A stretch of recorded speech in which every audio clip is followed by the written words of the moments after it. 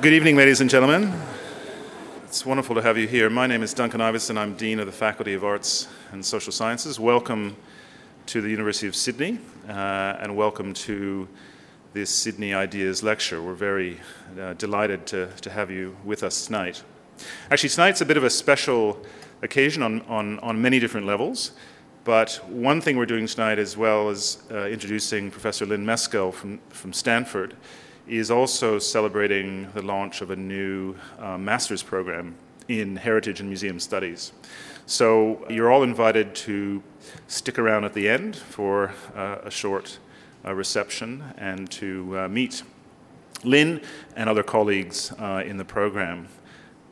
But my first duty is to acknowledge that we meet tonight on the land of the Gadigal people, one of Australia's First Nations, and the land upon which the university is built. We like to think of the university as Australia's oldest university, over 160 years old. But of course, this has been a place of learning for more than 40,000 years. And in fact, Victoria Park was a traditional meeting place of the Gadigal for many thousands of years. So it's an appropriate venue for our meeting tonight. So I want to acknowledge the traditional owners, both past and present, before we begin tonight. My second duty, as I said, is to welcome all of you. It's great to have you all here. And before I introduce Professor Meskell, I want to invite Dr. Annie Clark, my colleague from the Department of Archaeology, to say a few words about this very exciting new master's program that we've launched this year, that Annie and Jennifer Barrett and Barbara Kane and Anna Marie Jagos and many others have been involved in launching. It's very exciting. It's got off to a flying start, and we're delighted to have Lynn here. So I'd like to ask Annie to come up and say a few words.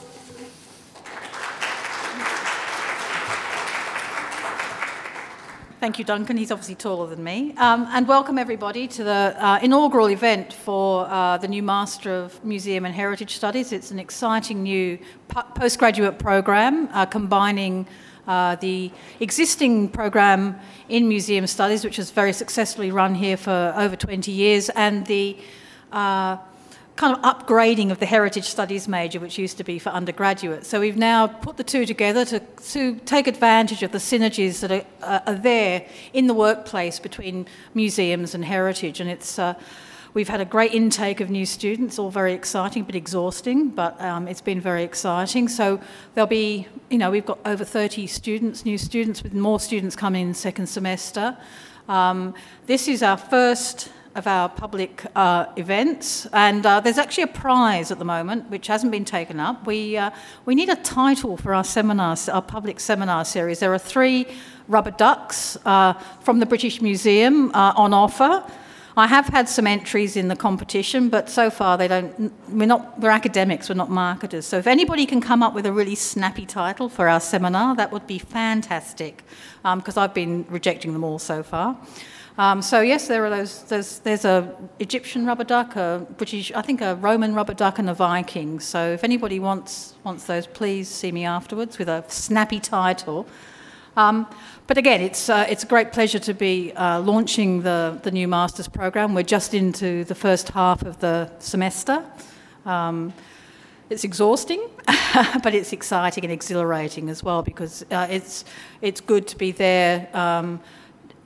Developing a program that's quite innovative for us in Australia, really, and combining these two areas of research and teaching and practice that have been quite separate. So, again, we're hoping that the new crop of graduates will go out and work across both the museum and heritage sectors, and of course, develop a whole range of new synergies in the two areas. So I'd like to thank you all for coming. I'll hand you back to Duncan, and also to thank Lynn, Professor Meskell, for coming and launching our program as such an eminent scholar, and we're very lucky to have her. So thank you very much.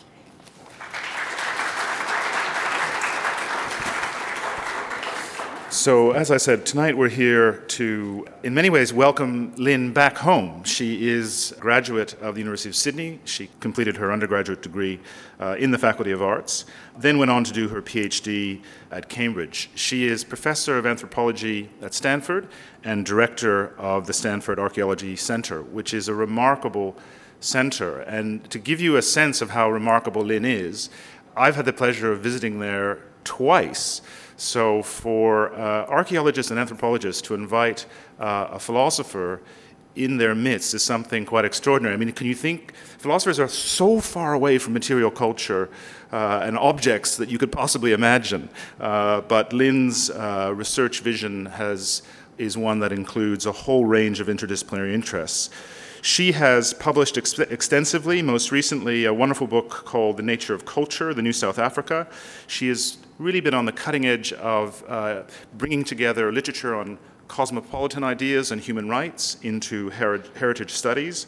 She's published extensively on the relationship between ethics and archaeology, and going back even further, she's done work on Egypt and the Middle East. So it's quite an extraordinary range of material. Her current work, which we're going to hear about tonight, involves an ethnography of UNESCO. So without further ado, I'd like to introduce Professor Lynn Meskell from the University of Stanford.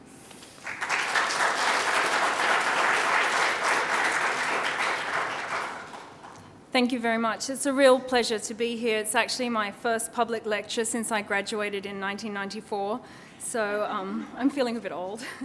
But I'd like to thank Annie Clark, first of all, for her generosity for putting up with 100 emails, and I want to congratulate her on this wonderful heritage program that she's spearheading here. And I think really Australia, I'm always very proud to be Australian. I think Australians do lead the way in the field of heritage, and there are, of course, several people here tonight, and you know who you are, who are internationally renowned and who have been a real inspiration to me, to my students, when we read you. And I want to thank Duncan, Professor Iveson. He's really also been an incredible inspiration in my own work, and for a whole new generation of scholars.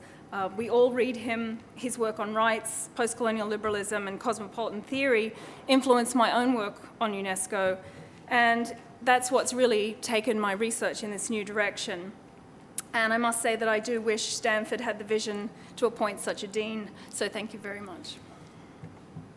So I'm going to take you back to 2012 now to talk about the 40th anniversary of UNESCO's 1972 convention concerning the protection of world cultural and natural heritage. It's the only international instrument that we currently have for safeguarding the world's heritage. However, what I'll talk about tonight is the current crisis that UNESCO is facing on a number of fronts. Those are financial, organizational, and political, and they threaten its mission and effectiveness to protect and preserve. I take UNESCO as the centerpiece of my talk because the organization simultaneously represents the aspirations of an international community, the limitations of world government, concern for minority protection and rights, notions of the global good, and of course, the driving force behind world heritage. It still surprises me, I guess, that archaeologists have not paid more detailed attention to UNESCO since it catalyzes so many of the issues at the forefront of our discipline. Yet it also stands as a kind of cipher that can be read as having everything and at the same time nothing to do with archaeology.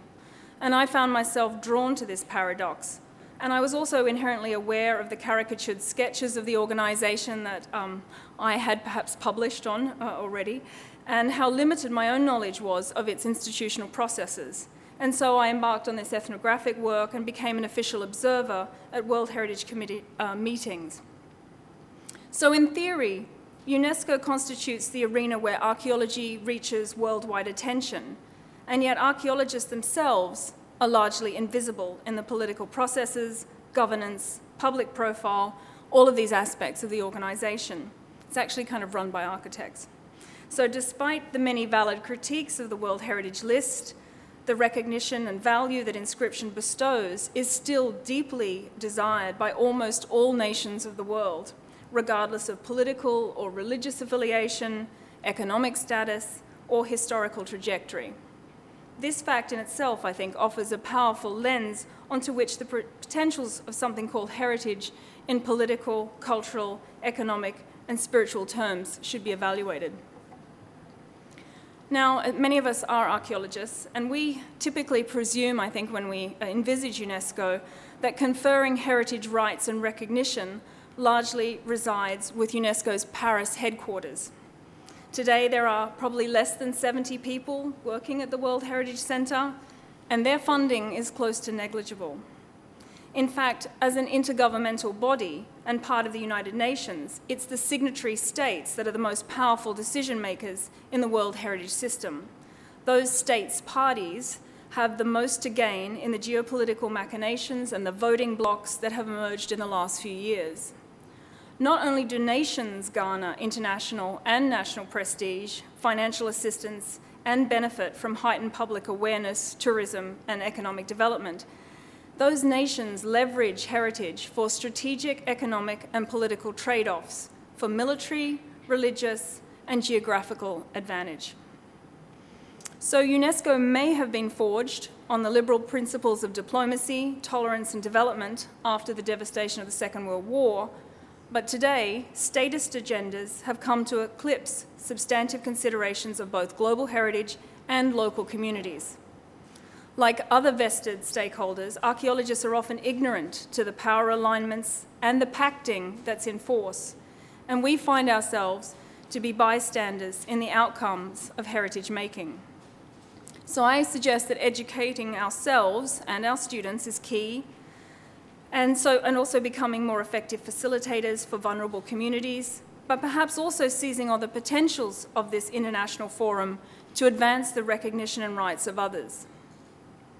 So in light of these larger structural processes, I ask, how are emergent rights to the past being presented, promoted, and even prevented by particular actors internationally? In my talk, I'm going to draw from recent developments involving UNESCO's recognition of Palestine, the ensuing United States financial withdrawal, crises in Mali, Syria, and also recently Crimea, and the continued challenges to Indigenous authority by nations on the World Heritage Committee. Indeed, one of UNESCO's Millennium Challenges was the very issue of sovereignty in an increasingly transnational world and in the face of Indigenous claims and rights that often conflict with nation states. Yet the structural failures to foreground minority rights and Indigenous perspectives and to implement change within the World Heritage System are all underwritten by nation-state desires and also colonial and neo-colonial alignments and, in fact, new imperialisms. So I want to start then with some background and a few hard facts. So as I said before, UNESCO is an intergovernmental organization. It's guided by international relations aimed to foster peace, humanitarianism, and intercultural understanding, and that developed out of the universalist aspirations for global governance envisaged first by the League of Nations. It remains committed to the modernist principles, whether you like it or not, of progress and development, and subscribes to the liberal principles of diplomacy, tolerance, and development. Established after the end of World War II in the wake of devastation and atrocity, UNESCO's central task was to promote peace and the great quote, of course, to change the minds of men. I think that's humankind now, but that was the original. And that changing was done primarily through education and the promotion of cultural diversity and understanding. So it's not surprising that this early work was focused on education, universities and libraries, and internationalism, not archaeology. It's often said throughout UNESCO that the E for education comes first. But given this history of recognition and reconciliation, the long-standing ethos of cultural diversity and protection of minority lifeways, it's not surprising that UNESCO has emerged as the only structural avenue to global governance and promotion of cultural heritage. Within the United Nations, UNESCO, of course, may not be as powerful as high-profile international peacekeeping, environmental initiatives, or development programs. Instead, it's always seen as the cultural arm, the visionary agency, and the ideas factory for the larger organization. Within UNESCO, the World Heritage Centre was established in 1992 to act as the focal point or coordinator for all matters relating to this 1972 convention. That convention is again an international intergovernmental agreement. It's operated for 40 years with strong consensus and near universal membership. If you think about it, some 190 nations have ratified the convention, so it's one of the most popular, most successful. And from those nations, some 21 members of the World Heritage Committee are constituted, and they're elected at a General Assembly. They serve a 4-year term. That committee is the most powerful player in World Heritage, and those 21 nations, or states parties, as they're called, are charged with implementing the convention. They must all be signatory nations to the World Heritage Convention, but interestingly for us, their representatives are now dominated by state-appointed ambassadors and politicians, rather than archaeological or environmental experts. And there are 981 sites now on the World Heritage List. 80% of them are cultural. So unlike those people in Paris, the employees of the World Heritage Centre, the members of the World Heritage Committee are state representatives and thus free to pursue their own national interests, maximise their power, push their economic self-interest, and minimise transaction costs. These national imperatives and economic necessities are more binding than any ethical norms. Annual committee meetings are becoming more like marketplaces where the nations of the world address each other at great length, but by procedures that ensure genuine dialogue is ruled out. Given the economic interests at stake and the presumed prestige that inscription on the list bestows, nations are increasingly insisting upon nominating properties that are, in the opinion of organisations like ICOMOS and the IUCN, without warrant for global recognition. And unsurprisingly, there is a strong correlation between the countries represented on the committee and the locations of the properties that get inscribed. So just a few numbers from 1977 to 2005. In 314 cases, 42% benefited those countries with committee members during its mandate. So if you're on the committee, it's very likely you'll get an inscription. I think Australia's served for 26 of the 40 years, so we've done quite well. And I think this is striking when one considers that those 21 members of the committee are only 11% of the total number of nations that have signed up, and you see the same small subset of countries rotating on and off the committee every year. So the committee has never been a true representation of the United Nations. And if you look, the United States, United Kingdom, Australia have been on more than most countries, but there are some making up for it now. So in the last 3 World Heritage Committee sessions that I've been at and studied, we see a kind of revolution taking place. Some people have even said it's going to lead to the death of this convention. There are mounting challenges to the expert opinions from ICOMOS and the IUCN. There's what's seen as an incredibly overt politicisation of the committee. And of course, UNESCO's financial crisis, exacerbated by the US financial withdrawal. So I've witnessed these geopolitical machinations within the committee, and what we see is excessive lobbying by nominating nations. There's a pacting between certain blocs and the maintenance of colonial connections. And there are also continued attacks on the advisory bodies, ICOMOS and the IUCN. Australia is very active in ICOMOS internationally. And we see the overturning of almost all recommendations about conservation. So it's a kind of revolutionary politics at work. And all of this reveals a dissatisfaction with the processes of inscribing and conserving world heritage, of countries wanting not to be judged, but rather to list more and more sites, regardless of conservation, authenticity, or outstanding universal value. And of course, we as archaeologists have long been skeptical about the transparency and legitimacy of those terms, regardless. But I want to turn now to one radical step that UNESCO has recently taken, and it's an example of positive action after decades of failed attempts, which is the recognition of Palestine. The UN and UNESCO have actively supported Palestine for many decades, from the establishment in 1949 of the United Nations Relief and Works Agency for Palestinian refugees in the Near East. They also granted observer status to Palestine, to the PLO in 1970, and they attempted in the early 90s to admit Palestine as a full member. In 2011, the vote to extend UNESCO membership to Palestine was passed, 107 to 14, with 52 abstentions.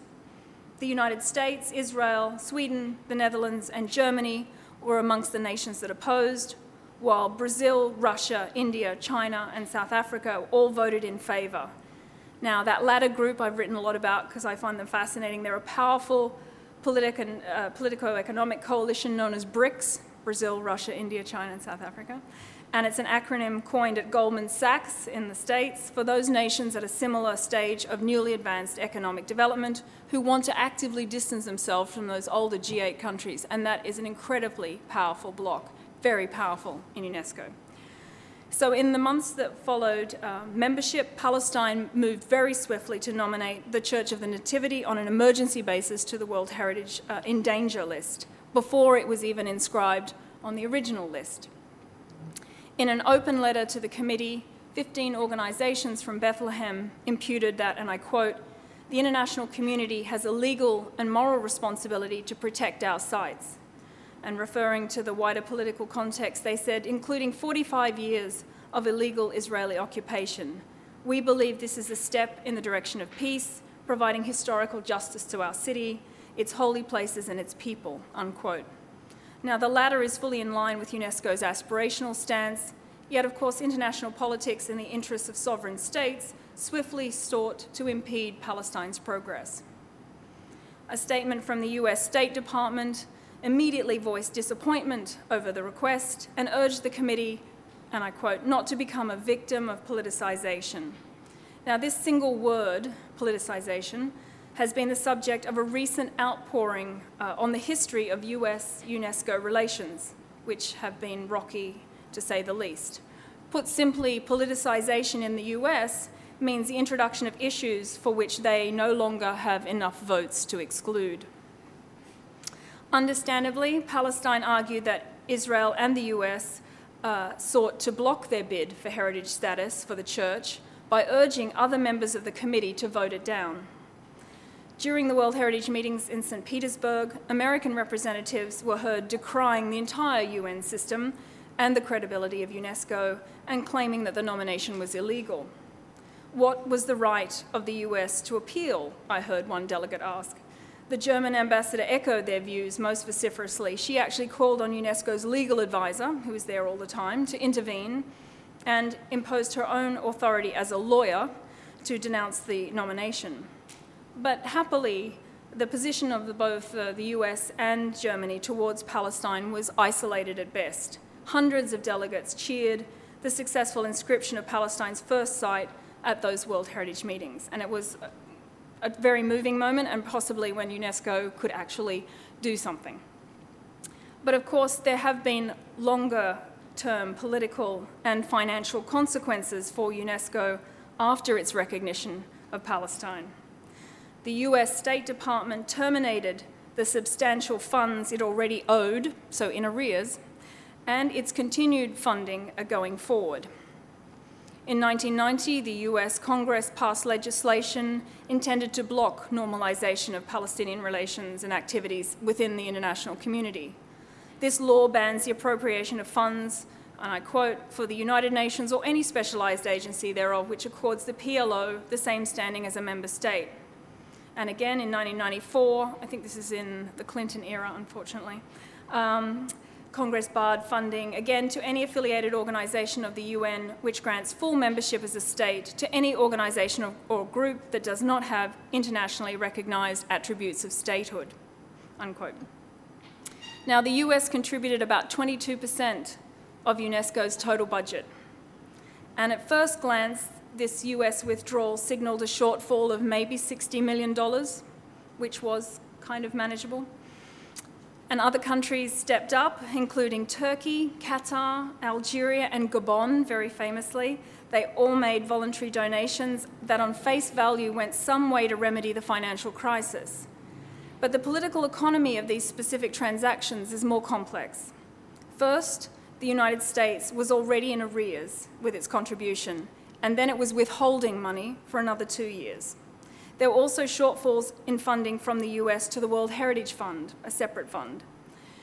And in March 2012, the Director General of UNESCO predicted that the cash shortfall was closer to $188 million US. That June in Paris, I was told it was actually more like $240 million. and the effect was crippling on all vital programs, making it almost impossible to keep global operations going. Second point really is that all of those international voluntary contributions I just mentioned are going to have very little impact. Some of them were earmarked to return to the donor nation, like Algeria, or allocated for special programs like Qatar, and couldn't go back into a general budget. So that's the state of financial affairs. The US, of course, had suspended funding to UNESCO twice before, again, always over political decisions. Once in 1977, when Israel's petition to be considered part of Europe was denied, and in 1984, over national interests and Cold War conspiracy, which cost UNESCO $43 million. But in fact, it was the Bush administration's decision to rejoin UNESCO in 2004, of course, largely motivated by pressures of international politics, and of course, trying to also shift his unilateralist cowboy reputation that made him on the US rejoin. But as the case of Palestine forcefully demonstrates, the US still runs counter to the majority of international opinion. On the ground, the creation of something called World Heritage and the recognition that ensues can be incredibly powerful and liberating.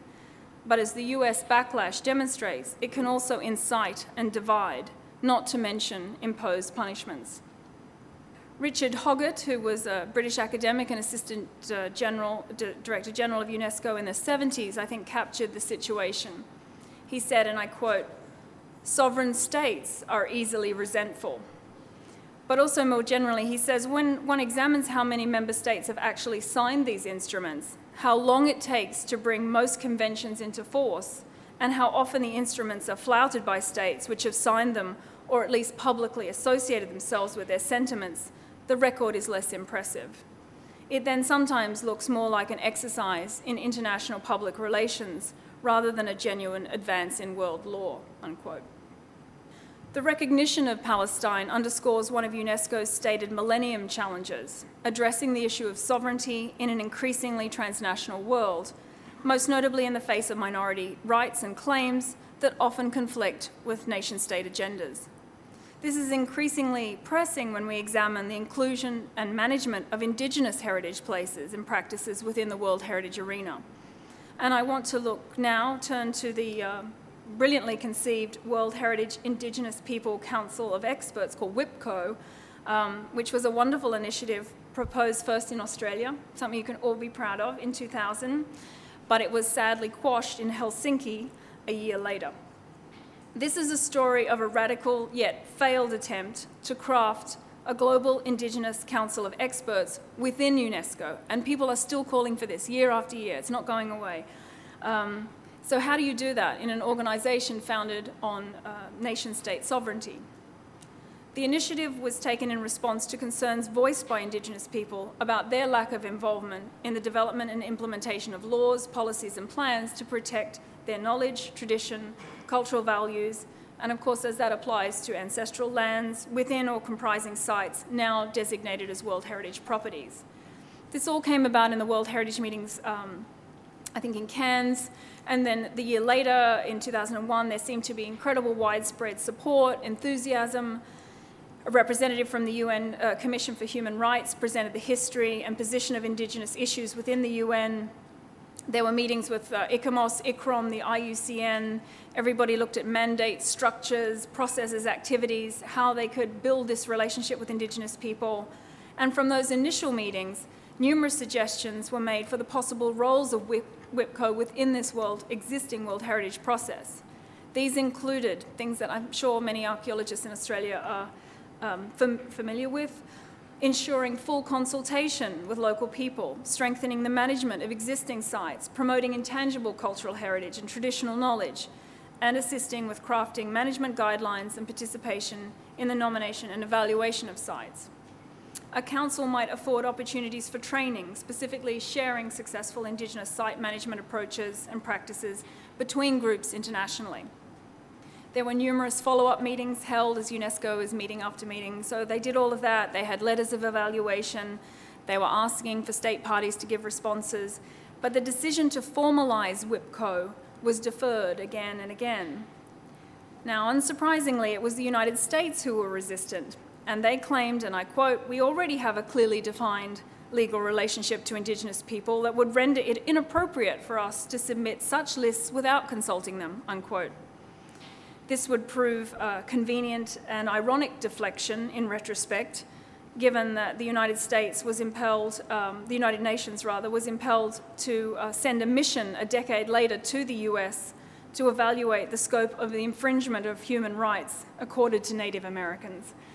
It's another example, of course, of one country's defense of their territorial sovereignty, its resistance to international jurisdiction and internal minority self-determination, and of course, its attempts to limit the scope of a progressive global initiative. Now, the position of the US may be entirely predictable. Perhaps for an Australian audience, it is not surprising at all. The US has a very historic relationship with Native people and antipathy towards the UN system. We might find that not so surprising, but it was actually the French objections that I found rather startling and excessive. France objected to the institutionalization of a council on legal, practical, and financial grounds. And they also claimed that the issue of Indigenous people was adequately covered within the UN system in the UN Economic and Social Council. And of course, there's an establishment for a permanent forum on Indigenous issues. So the French were concerned about jurisdiction, participation, and authority. Their key indictment was the problem of sovereignty. Now, France's position was that Indigenous issues should be resolved in the framework of the rules and procedures of state parties. So nothing international, each country deals with its own issues. The position of France and the US, they both espouse an internal national solution, one that speaks to a kind of already established tolerance at home. Now you think of these two countries. Wendy Brown has argued that such appeals work to overtly block the pursuit of equality or freedom. The idea of tolerance shores up troubled orders of power, repairs state legitimacy, glosses troubled universalisms, and provides cover for imperialism. Such mobilizations can in fact legitimize racialized state violence. And you might think that France is historically removed from Indigenous affairs, but of course there are sizable groups within their borders who are considered Indigenous, such as the Breton and the Basque. And France is nervous about those. And they have not, of course, ratified the ILO Convention on Indigenous People, nor has the United States. So it's estimated that at least half of the European countries that submit dossiers do not involve local stakeholders in the preparation of those tentative lists, and at least 2/3 draft their lists without any public consultation whatsoever. So the possibility of an advisory council of Indigenous experts potentially crossing national lines in solidarity over one's national properties, of course, even though they'd have to be nominated by the country themselves, was just deemed intolerable. The moment for connection and a global alliance of Indigenous representatives had passed, dashed by two nations whose constitutions are founded upon liberty and equality. So if we stand back from these events, it becomes clearer that UNESCO's universal heritage goals are frustrated and impeded by the interests of nations that cannot be called to account, because UNESCO is underpinned by the desire for consensual and diplomatic solutions within the wider UN structure, thus by the organization's very definition and mandate. But perhaps there's a more fundamental divide as well. The possibilities for Indigenous collaboration across state lines are complicated by particular local cultures, national legal framings, histories of oppression, and relationships with the state. These fraught specificities, while unifying in sentiment, can also impinge upon implementing international processes and legislation. So whether one is talking about universal human rights or world heritage, these seemingly global elements, universal and world, remain stymied by statism. Considering the future possibility of a global Indigenous network to advise on world heritage, no one denies that there is a considerable and growing body of shared expertise, successful management strategies, and alternative understandings of heritage. as the continued desire, and it's called for every year, this desire for a network underscores webs of Indigenous interaction may be proliferating, and so is the traffic in ideas.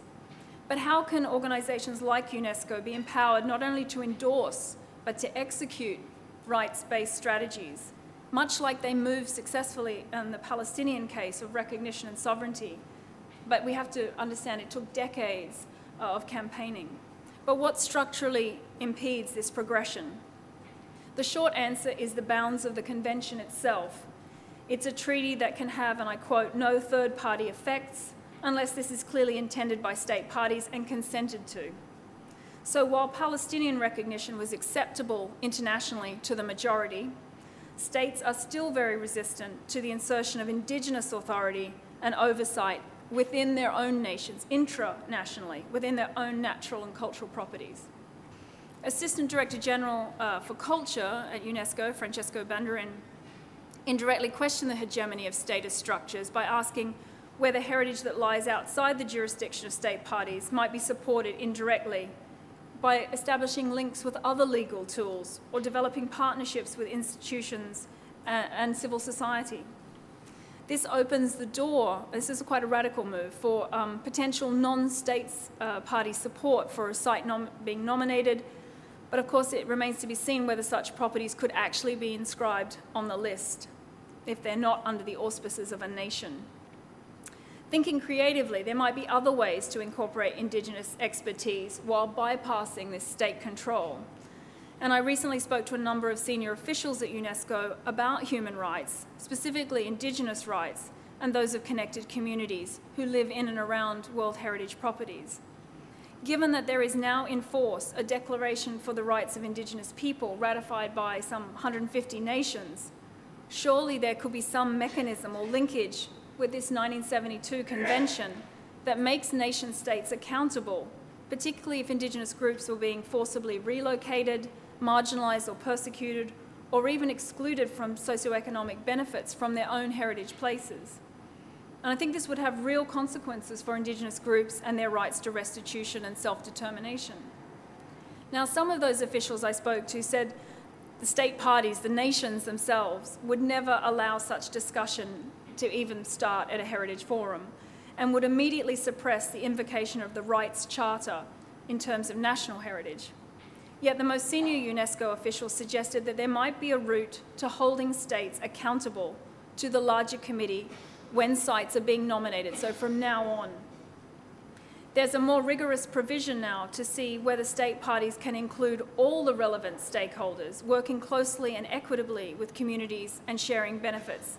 So I think voting to remove a World Heritage Site already on the list would be impossible on the grounds of harmful treatment to communities. In theory, it may be possible not to inscribe a new site if affected communities were marginalised or not properly consulted. And of course, this was an argument put forward by Australia ICOMOS, by people we probably know and love, in 2001, and it's of course without free, proper and informed consent, sites should not be nominated. So while Australia leads the way, everybody else is, a decade behind trying to catch up. So I hope that something will happen. But the failures of WIPCO and its aftermath are a prime example of the powerlessness of UNESCO and its officers, no matter how well-meaning.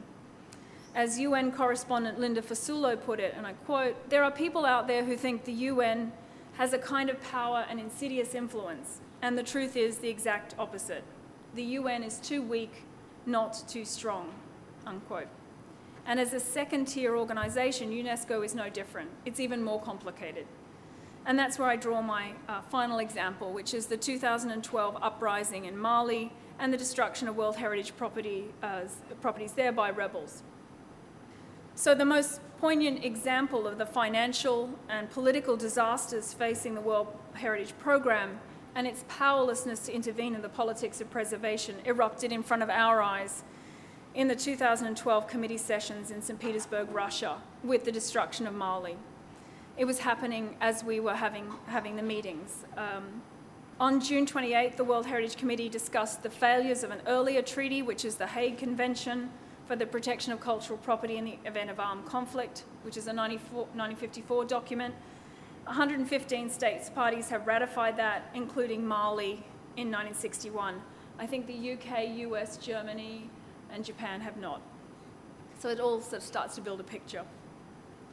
ICOMOS proposed that Timbuktu was immediately placed on the World Heritage in Danger list. 2 days later, the Director General publicly called for a halt to the destruction.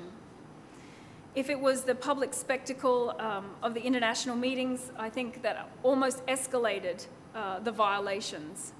It was the Russian ambassador, Eleonora Mitrofanova, who was the World Heritage chairperson. She described the destruction as, and I quote, "the tragic news for us all, even more so for the inhabitants of Timbuktu who have cherished and preserved these monuments over more than 7 centuries," unquote. But on July 1st, Mali addressed the committee. We were still in session, an appeal for assistance, but gave little outline about how UNESCO could effectively respond in the face of ongoing rebel attacks. And the committee members were very eager to find a solution, obviously, but they were quickly frustrated in their ability to act or to offer concrete solutions on the ground. Some delegations complained that such inaction called into question the committee's integrity, yet most of the time was spent drafting a statement of condemnation. France quipped that they were not addressing a state party, so could be fairly sure that the perpetrators would not be reading the declaration or following it. Undaunted, the German ambassador, the lawyer, called for a minute's silence, saying, "Today we have lost a child, we have lost a parent." Deliberations over the situation in Mali went on, the draft declaration went on into the next day. Committee members, these 21 countries, wrangled for hours over wording like rehabilitation or reconstruction, and they were plagued by problems like translation between English and French. What was the word for safeguarding? This must have taken an hour. It's all happening. It was all captured fleetingly on these vast television screens with bilingual track changes documents running concurrently. Mitrofanova herself posed the more uncomfortable questions. When could UNESCO send a mission? Realistically, it would be unsafe to do so at the moment. There were budgetary constraints caused by the United States. Who would exactly pay for such promises of reconstruction? If you're going to use the word, you have to pay for it. The Indian ambassador imputed that UNESCO lacked both the mandate and the capacity to do anything at the request of the state. He said, "We're getting into dangerous terrain here." In the end, it was left to Mitrofanova to recapitulate UNESCO's economic and political predicament. She said, and I quote, "All we have are computers, papers, and pens. You're dealing with bandits and criminals, and we have only paper and pens.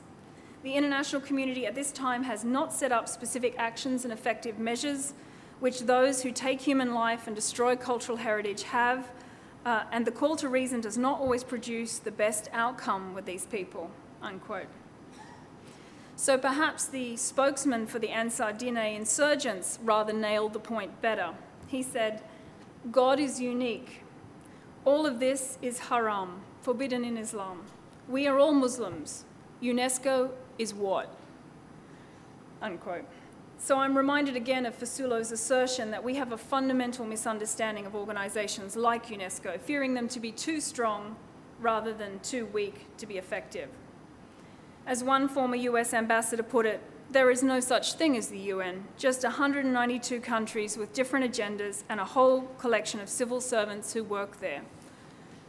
We can also say that, good intentions aside, UNESCO's is still an elite vision of the world that is ready to be exploited by various political expediencies. And who listens to this vision?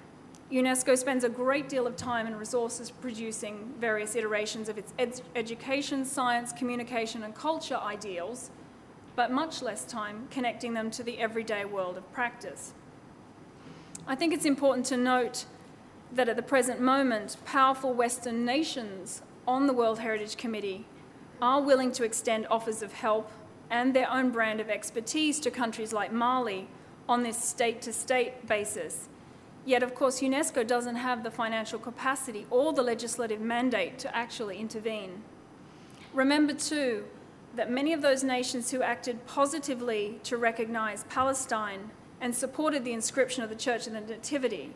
But those same state parties remain reluctant to embrace a network of Indigenous experts who would effectively address and attend to the problems in their own countries. I think it's easier to mobilize support for international injustice, for overturning regimes with whom we do not sympathize, to criticize heritage practices that do not accord to predetermined Western models of conservation, rather than to acknowledge otherness and other knowledge at home.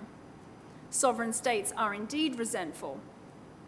And regardless of UNESCO's own desires for structural transformation, successful in the case of Palestine, very radical, not in the case of WIPCO, those successes turn on the voting power of signatory nations, not bureaucrats and program officers in Paris. And the US financial withdrawal underlies that UNESCO's mission and global capacity is precarious at best. And today it's premised on the whims of powerful, wealthy nations like the US, but increasingly Russia and China. Remember too that Russia has continued to support the Syrian regime, profiting from $1 billion arms trade, in the full knowledge that World Heritage sites, not to mention the Syrian people themselves, are being destroyed by those same weapons. During the World Heritage meetings last year in Russia, they refused to list the Syrian sites as World Heritage in danger against the majority of other nations. And now UNESCO has been called to act to protect cultural property and, of course, journalists in Crimea, while Russian Foreign Ministry Ambassador Mitrofanova, that same person, says UNESCO cannot act without Russia's consent. So the very same ambassador who was outspoken in the situation in Mali and called for international support through UNESCO's auspices is now denying those same rights and extending those to the people of Ukraine. Now, I know that this is a rather depressing talk, and seem to be well known for that these days, but I know it's a daunting fact for archaeologists and people working in heritage, and it's particularly hard for people who are trying to support local Indigenous and minority constituencies from the bottom up, only to see heritage being trumped by global processes on a scale heretofore unimagined. Right from its beginnings at the close of World War II, in the wake of violence, devastation, and intolerance, a situation largely unchanged to this day, UNESCO would always live, as they famously say, in the best of times and the worst of times, poised between the impossible expectations of its charter and the abysmal realities it had to confront daily, an elusive hope in the midst of multilateral conflict and confrontation, where poverty, hunger, disease, and oppression had first claims on the minds of men in most parts of the world. Cultural heritage has been part of that elusive hope for a better world for the past 40 years. And as the UNESCO organization, agency, whatever, tries its best to educate the world, we as archaeologists have to educate ourselves to the political economies at work in our research, at our sites, in our host nations, and amongst our many communities. Thank you very much.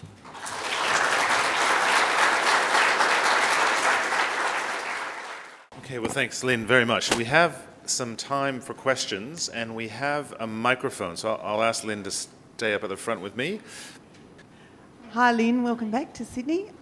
I'm kind of glad I hadn't heard this lecture before last year when I had to do a desk review of an inscription for UNESCO. I kind of thought this might be a bit tricky, but I tried to pretend I didn't know this stuff. But I wondered if you would like to comment. All of those statements that you made, particularly about the issue of Indigenous experts and the way the political economy is working, all that being said, why is the threat of having a site delisted still so powerful? Great question, Kate. Yes.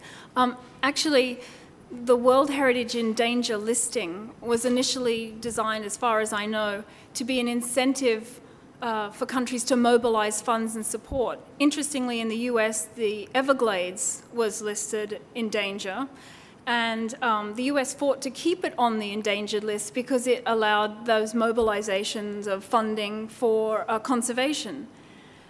But of course, the US can afford to do that, and of course, they're not paying their money anyway, so whatever. But countries in which it actually really matters, this is seen as a black mark.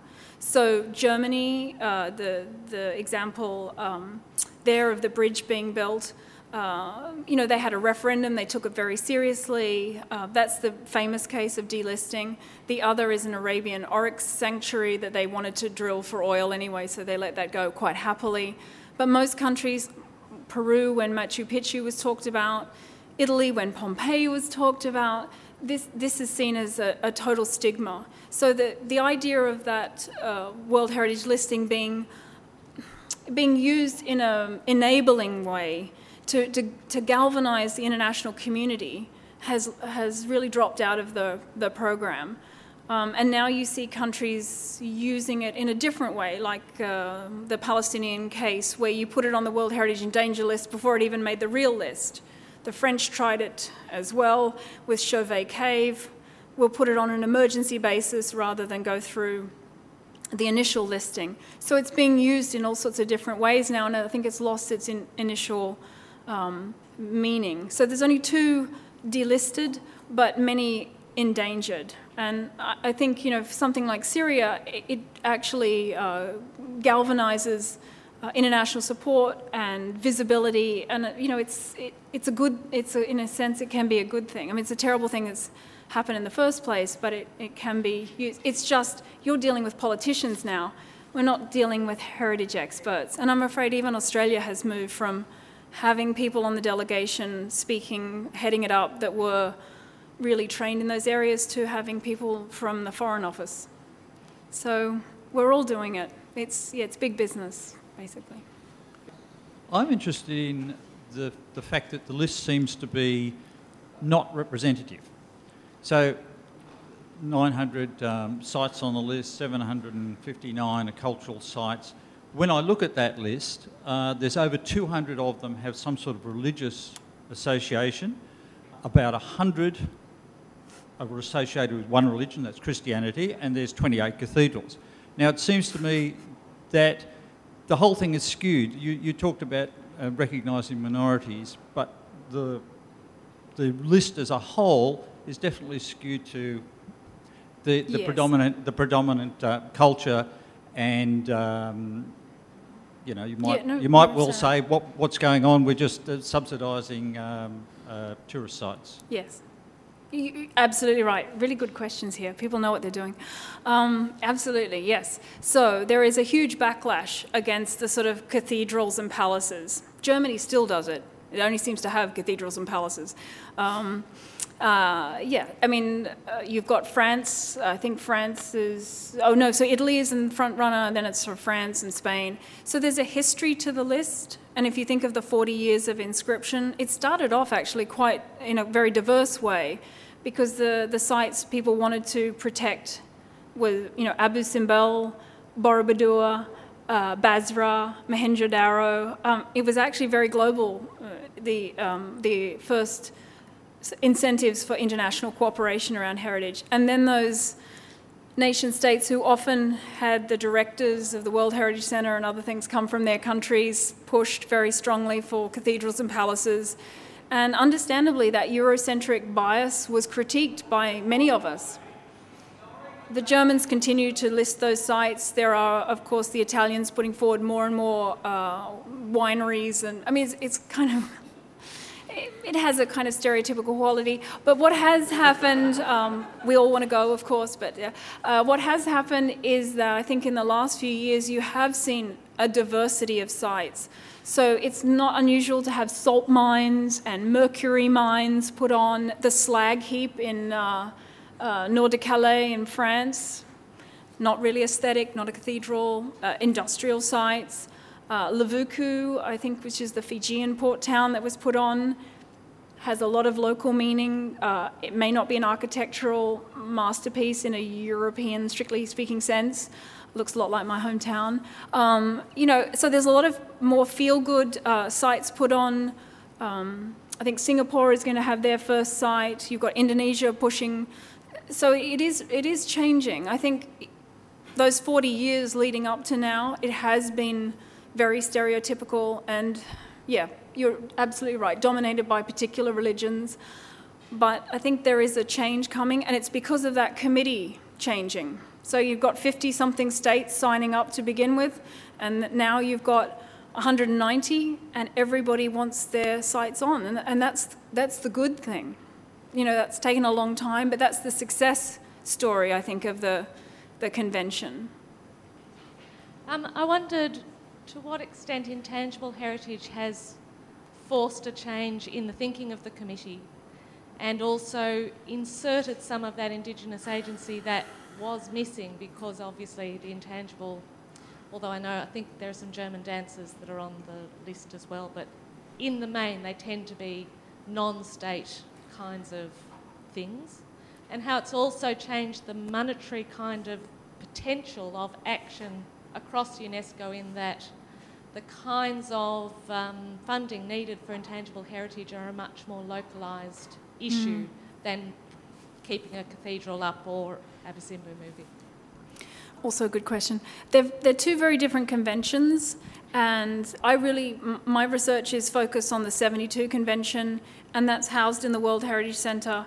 And I think it's quite telling that the Intangible Heritage Convention and its operation is in a totally different building and is in a totally different secretariat, and they don't meet, and there's not much overlap. I have students who work on the Intangible Charter as it relates specifically to Latin American countries, for example. What's interesting is that I think, say, the US probably even hasn't ratified that convention. So it does seem like your major players, and most of the world wants to be on the 72 list to get the blue Acropolis stamp, and not so worried about the intangible list, and so it becomes the Global South. It worries me that it's only the Global South that really, the countries that may not have things on the World Heritage List that then opt for the intangible list. And many of the countries that are doing that, particularly some of the African delegations I've spoken to, are really tired of that being their only option. What they would like to see is that intangible values are more integrated to the 72 convention. So I think it was one of the speakers from Senegal quite rightly said, we don't actually need the two. What we need is for physical spaces to also be considered as having intangible values. And so we don't want this second prize thing. We just want it integrated. And I think it's probably more of a reflection of the atomization of the organisation, and this idea there are people with big buildings and there are people with culture, and that's always singing and dancing. It fundamentally worries me. You can imagine why. But, the German ambassador also mentioned, there's a reason why we have more on the list is because we build in stone, right? Which was immediately countered by a delegate from Kenya and Sri Lanka. But anyway, it's that we're still trying to overturn that. We're trying to educate our diplomats. Yeah. Thank you. Great question. Thanks, Lynn. That was great. I was just thinking about moving from a depressed state of mind to a more exciting one, because I think your work is tremendously exciting. But in terms of the World Heritage Committee, I think when we look at the kind of definitions of heritage that were in the Venice Charter and in UNESCO itself as heritage as cultural property, and then the work in heritage studies, say in the last decade, that looks at heritage more as intangible, as a discourse like Laura Jane Smith talks about, or kind of narratives that Ian Dull and the Cambridge kind of heritage studies people talk about. Are we then seeing in the World Heritage Committee this kind of challenge to the kind of Western notion of heritage as primarily material culture, and that in the politicisation within the World Heritage Committee, some exciting dialogue around what is heritage, and while we might decry the destruction of Banayama Buddhas, we equally have an amazing story about contested emotions and context to that site.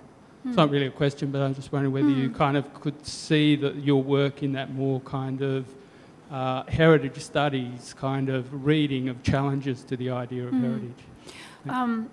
I think it's interesting that you mentioned the academic sphere, because I think it's actually true that even though many of the people who are involved heavily in World Heritage and running that secretariat are very, well, they're scholars, they have PhDs, they've had various like architectural practices, they're very eminent people, but I think they have quite a low opinion of most academics, because we spend most of our time criticising the organisation. That's what I said at the beginning of my talk. I did a lot of it too, and we don't understand how it works. We don't understand who the players are, who has the vote, who has the money, what they're up against, the diplomatic nature of the mission. So in fact, I'm starting to think that there might be some truth in the fact that a lot of heritage work is a lot of hot air and a lot of positioning and posturing without actually following the money and looking at how insidious a lot of this stuff is, that it is about conflict and it is about following money that also goes with weapons, that also goes with trade agreements, and that picking on a couple of people who live in Paris just for the moment before they're shipped out to Kenya and Dubai because they can't afford to live in Paris anymore, is perhaps not the target, as it were. Your other point about who's on the committee and how the ideas of heritage are changing, I think is one of the great things about this kind of revolution that's happened, that you're getting a post-colonial revolution on the committee. So the strongest advocates and voices, and we just did an analysis of the last 12 years of interventions by every country that has spoken at any point, whether for or against, at all committee sessions, and it's India that is the most vocal by far. And increasingly it's countries like Brazil and Russia, Qatar, Algeria, Egypt. So it's great. We don't want to hear from the US and the UK all the time. The US can't be on the committee because it hasn't paid its money. So that's fine. I'm all for that. I mean, it's very moving to see other nations being represented and saying, this is actually what we consider heritage. As the Egyptian, I think it was the Egyptian, or it could have been the Indian ambassador said, we evaluate sites, not dossiers. And so, you've got to applaud that. And I think that is a positive step forward. I'm more concerned when the conservation part drops out. I don't really mind, what gets inscribed, or it's not up to me. I feel very removed from that. But what's sad is if nations are willing to support huge infrastructural development and mining, and of course Australia's right in there with many mining companies, allowing that to go. So that sort of politicisation when it's about economics, I think, is a little sadder. But it is very dynamic. You're right. It is a dynamic time. Thank you. Thanks for the talk. I come from an environmental science background, so natural heritage is more what I'm interested in. And considering what you've been talking about, where a lot of the members of the committee seek to further their political agendas, and that removing something from the list doesn't have so much of a stigma anymore, what's your opinion on the current government trying to take the forests in Tasmania off the list, and how likely do you think that is for them to succeed? I don't know a lot about what's happening in Tasmania, but I would imagine, my guess is that from now on it's going to be very hard to delist a site. If you mean put it on a site list in danger, that's still possible, but I think delisting is very unlikely. I saw Australia move very quickly and nimbly when it was the barrier reef was being discussed once. This is when you call in all your trade partners, and it's Australia Pacific, Australia Asia. So you don't really always have to speak. You've already set that up beforehand, and you just allow your partners or whoever you're dealing with on the committee do the talking. So just wrote a paper that dealt with Panama in a very similar sort of case of where all the evidence was pointing to huge site destruction, huge highways being built around sites, and people would show the photos of this highway being built, and the Panamanian representative would say, "This is not a road, this is not a highway," and we're looking at the picture, and we can only say, "This is a picture." because diplomacy doesn't really allow you to say, actually, you're wrong, sir. So you can say, this is the picture we have, this is not a highway, this is the picture we have, this is really not a road, So it's challenging to watch that. So my guess is that Australia will be pretty active in talking to its partners and colleagues on the committee, and if they want it to not endangered or not on the list, then that's what nation states do. They find ways to ameliorate those issues by having different sorts of agreements. So I back you on this decision, you might back me on mine. So it's a vote swapping goes on all the time. So we'll see. I'll do some research for you on that and get back to you. But it's a great threat. It's still a great threat. Hello, I'm Raj Issa. I have been in academia for about 12 years. I've read you, yes. Oh, well, wow. This really is a very eminent audience, I have to say. Wow. And you don't get this in America. And in UNESCO for 30 years before that. And what I was always been struck by in academia is, among my newly found academic colleagues, is they just didn't get it. Yeah. But you've got it beautifully. I'm starting. I'm just a student. My I'm comment really just a student. Is really bravo.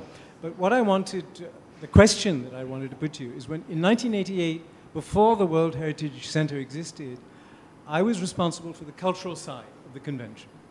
And for both the cultural and natural sites, several of us, both inside the Secretariat and among the member states, were very, very worried because there were already 344 sites.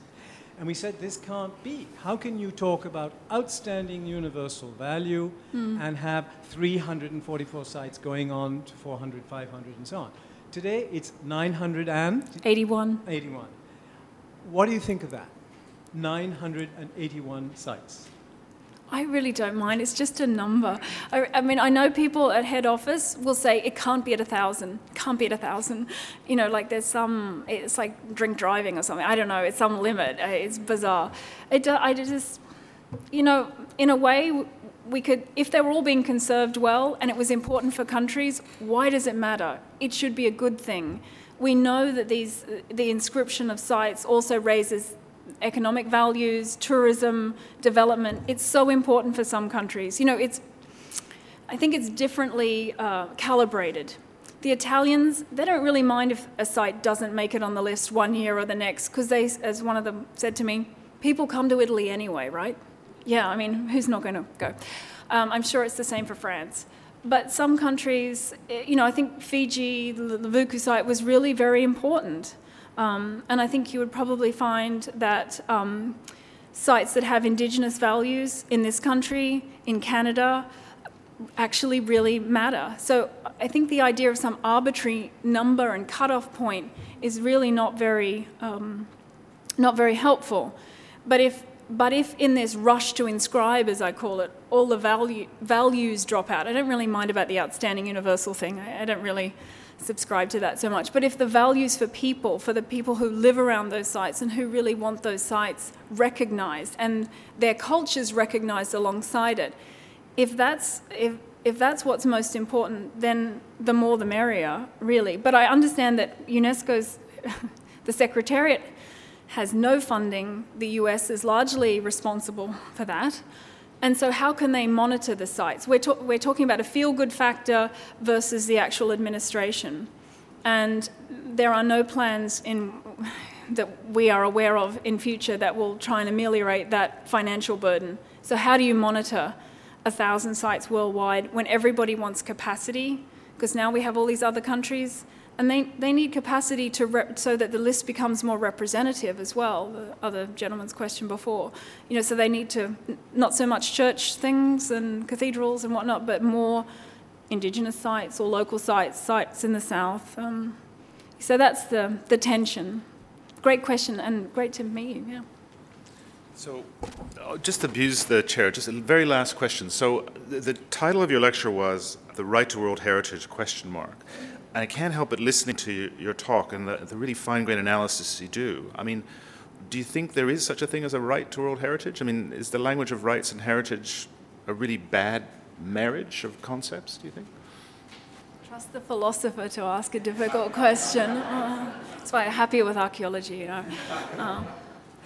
Well, I think maybe it goes to Raj's question too, that it's everybody's right to certainly to have their own sites represented, and it would be really nice if we could get beyond the sort of nation-state interest. And in a sense, the whole point of the international cooperation was that we all buy into the protection of sites in other people's countries. Abu Simbel and the Nubian sites, you know, it's not like we own them in any, the patrimonial sense, I think is problematic because it's on Egyptian soil or Sudanese soil, however you want to put it, but it's actually that we all sort of help in that regard. It's like heritage humanitarianism.